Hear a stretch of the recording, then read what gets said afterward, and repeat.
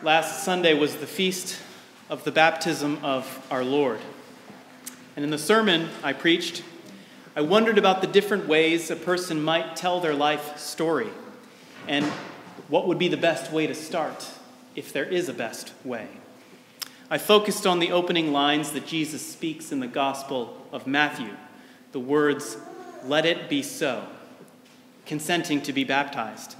And I suggested that baptism is the heart of our identity and the key to our life story as Christians. But the thing about good stories is that they are usually followed up by a sequel. And I need to confess that I am not big into sequels because most of them aren't any good, really.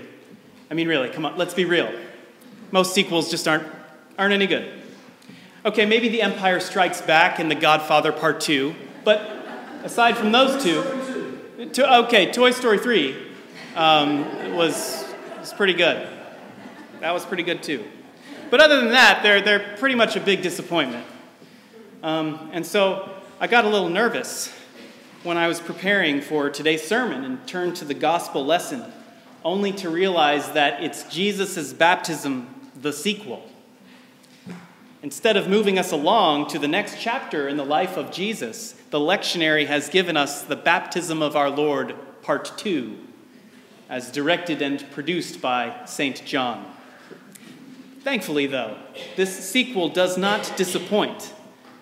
And in the same way that having two eyes deepens the field of our vision, having two baptism narratives right next to one another adds a depth dimension to the story. Today's sermon, then, is kind of like a sequel to last week's. Not as good, mind you, but a sincere attempt nonetheless. In the Gospel of Matthew, the first words Jesus speaks are, "Let it be." In the Gospel of John, among his first words are, "Come and see." In both instances, the context is his baptism in the river Jordan. John the Baptist has made a name for himself, right? He has disciples of his own who are following after him. It seems as if John may not have recognized Jesus at first, or at least that he didn't know that Jesus was the Messiah until he baptized him. But when he finally does see Jesus for who he really is, he calls him the Lamb of God who takes away the sin of the world. And John's own disciples hear him say that, and they recognize that the person that they should be following is not John the Baptist, it's Jesus. So they follow him. They want to be near Jesus, walking on the path that he walks, staying in the places that he stays. Where are you staying, Rabbi? They want to know. So Jesus invites them. Come and see, he says. Jesus has emerged from the baptismal waters, and then people start to follow after him and walk in his way. His disciples follow him for a period of years. They eat and drink with him. They heal alongside him. They pray with him. They cast out demons with him. On the road, they discover that his way is the way of life, but it's also the way of great danger, because it means taking the side not of the rich and powerful, but the side of the poor, the lowly, the meek. Following after Jesus meant that in order to find their life, his disciples had to be willing to lose it. Former Archbishop of Canterbury, Rowan Williams, writes about this in his short book, Being Christian. In his chapter on baptism, Williams writes this: "The path of the baptized person is a dangerous one. Perhaps baptism really ought to have some health warnings attached to it. If you take this step, if you go into these depths, it will be transfiguring, exhilarating, life-giving, and very, very dangerous. To be baptized into Jesus is not to be in what the world thinks of as a safe place. Jesus' first disciples discovered that in the Gospels, and his disciples have gone on discovering it ever since. It's a marvelous little book, Being Christian, by Rowan Williams, and I suggest it to you if you have not encountered it before. A marvelous illustration of Christian discipleship that Williams is speaking about can be found in a film that was recently released but not very widely well known. It was actually at the County Theater a few weeks ago.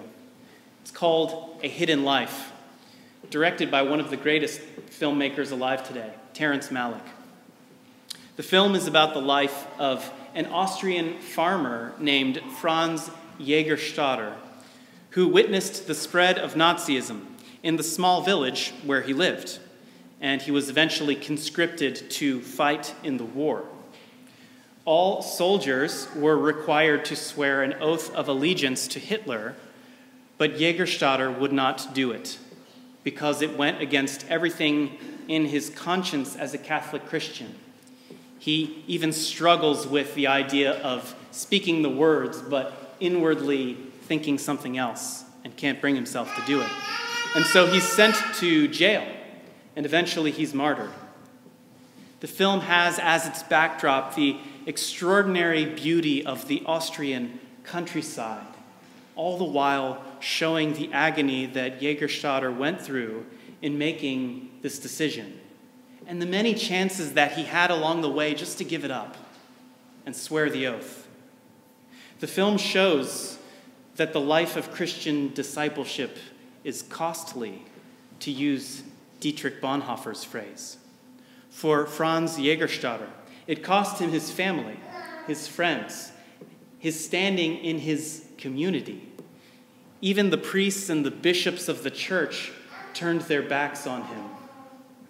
Jägerstatter decided to follow Jesus, steps that he took which were transfiguring, exhilarating, life-giving, and very, very dangerous. Jesus says, "Come and see." Franz Jägerstatter followed. He was beatified by Pope Benedict in 2007. Early on in the film, there's a scene in a church where an elderly man is painting various images, and he's mostly making paintings of the image of Christ. And as he's painting, he talks about the difference between his images and the reality of who Jesus was. And he gives a kind of review of his work. "We painters create admirers," he says. "We do not create followers. Christ's life is a demand. We don't want to be reminded of it." He looks up at an image of Jesus that he's made and says, "I paint their comfortable Christ with a halo on his head. Someday I'll paint the true Christ."